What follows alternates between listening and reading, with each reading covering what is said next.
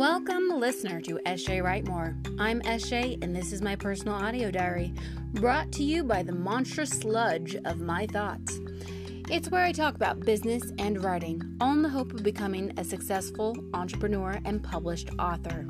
I post as often as I can about what thoughts and topics I think are important to making my career goals a reality. Don't be afraid to jump in. A little mud never hurt anyone. Well, maybe my mud will scare you a bit. Let's talk about the forever ongoing Amazon mud fight. I'm about to jump into the subject matter here, but I wanted to have you celebrate with me a week being on this thing and doing it consistently and not burning out and just loving life and having fun doing this.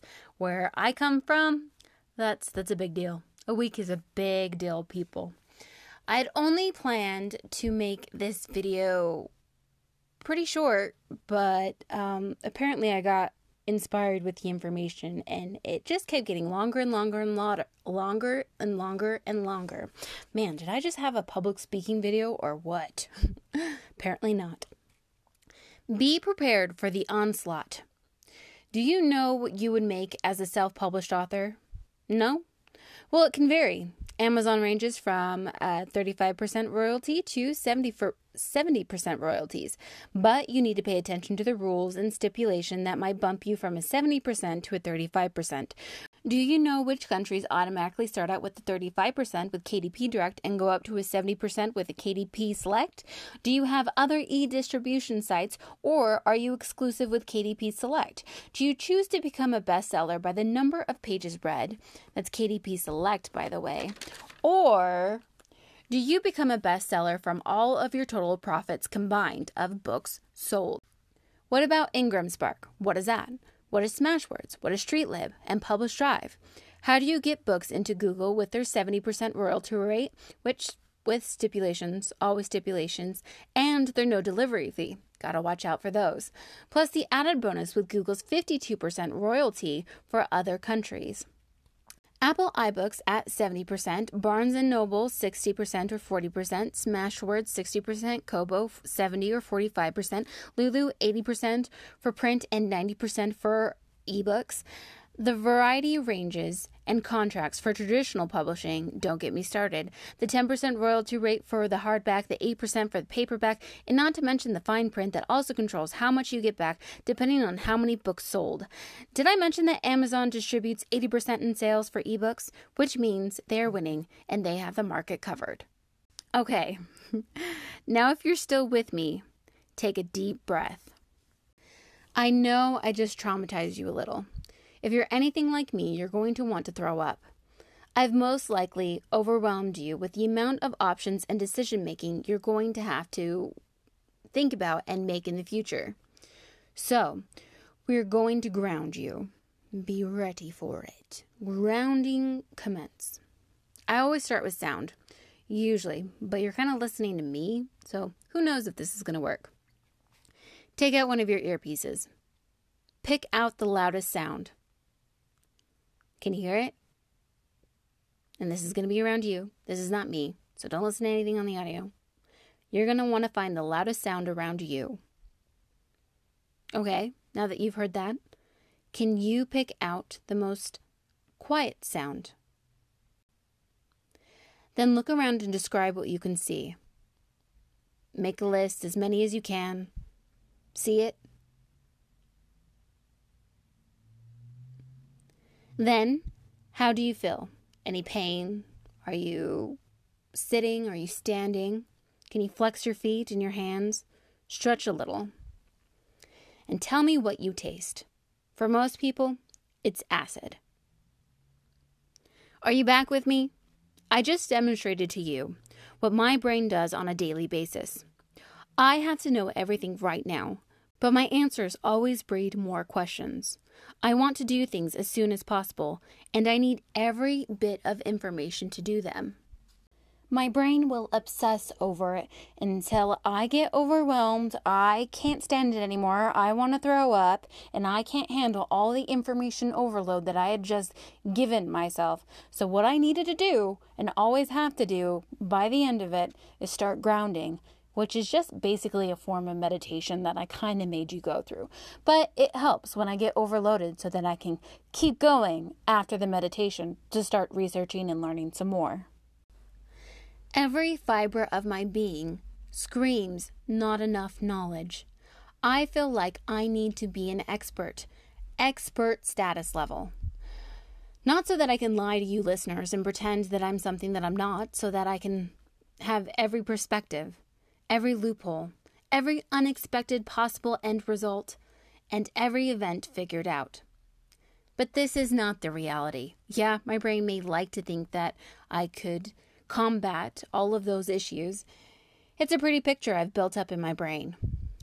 True mastery is constant knowledge, constant doing, constant failing, and most of all, in my opinion, patience. I know you want to get out there and post your book in whatever ebook distribution company offers you the best deal. Find readers, find freedom, and cultivate your best life. But I want you to remove yourself from your own head for a second. Exist outside of time and space. See your body in your mind's eye.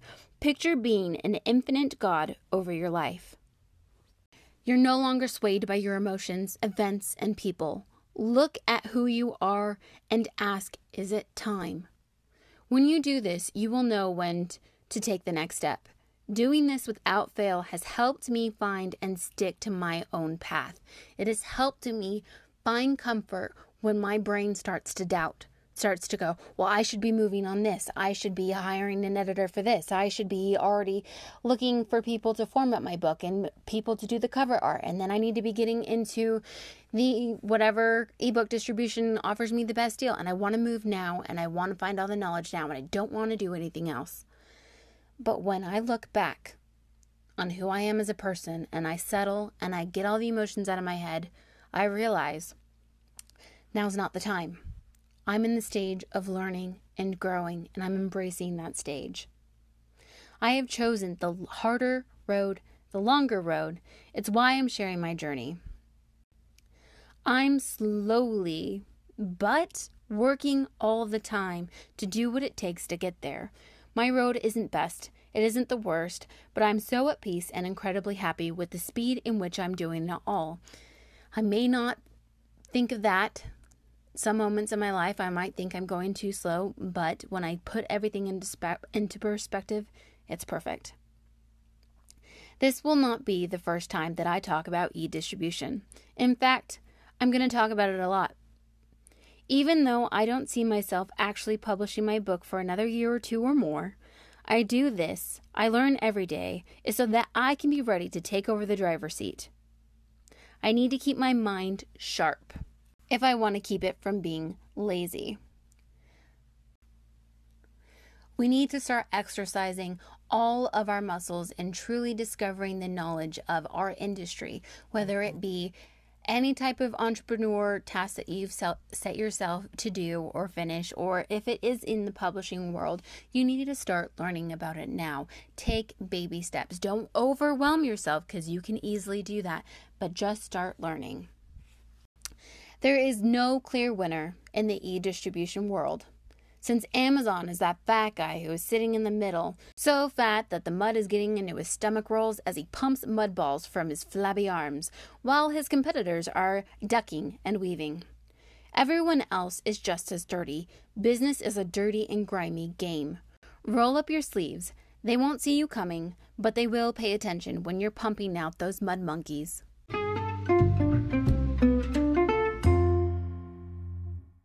Here is your big, steaming pile of mud monkey for the day. Luke Kuppersmith, owner of Source Consulting, defines entrepreneur as this. To me, an entrepreneur is a person that orchestrates through their own personal gumption, initiative, and resources with a degree of insanity, collectively towards an effort to turn a business concept into a business reality. Have you noticed that none of these quotes that I give you talk about the speed in which these people do it. They hustle, they work hard, they put in as many hours they can a day, but they have to work at their own speed, and you've got to find that too.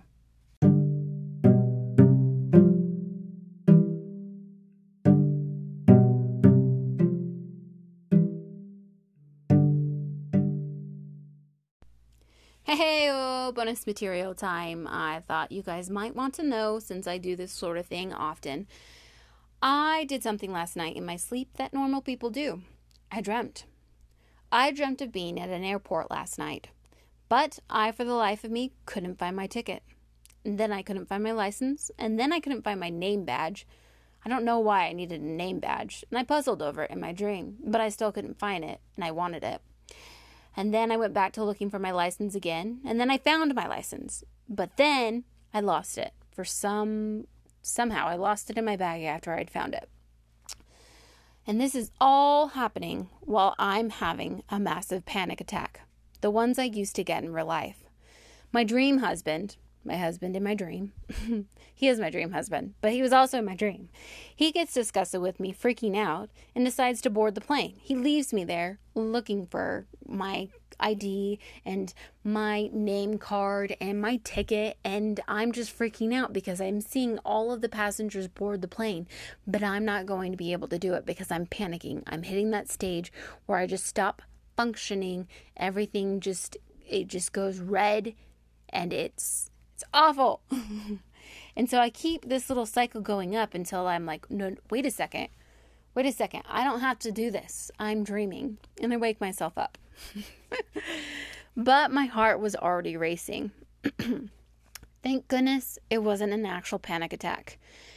If it was, I wouldn't have been able to stop after I had woken up. I have had massive panic attacks in my sleep before.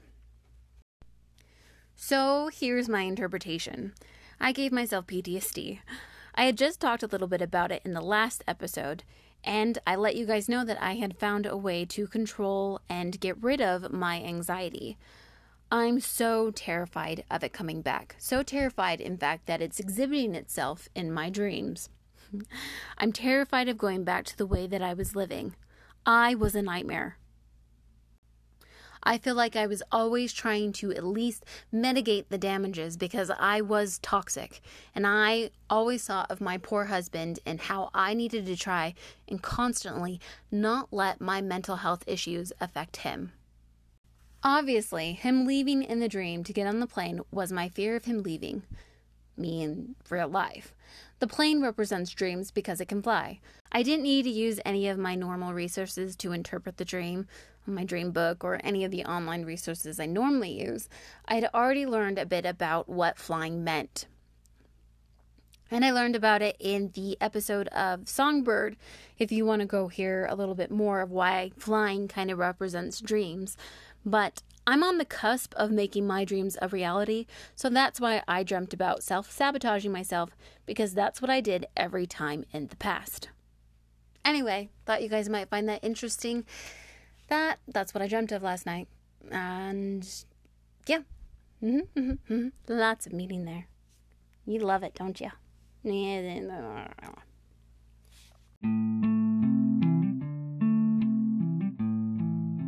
I've reached the end of my rope. Thanks for listening. Reach out to me by email or by voice message. You can just say hi or talk about your comments of the episode or previous episodes, or even share your dreams with me. I'll look them up in my dream book and tell you what I think. Make sure you drop a deuce. No. Drop me a line and let me know if it's okay to use it for a future episode or if it's only for my ears alone. Don't want to do any of that? Reviews always help. Thank you so much for showing up. I'm SJ, and I'm about to go write more, but I have a video to go record. So I'll do that, and then I'll go write more. Bye.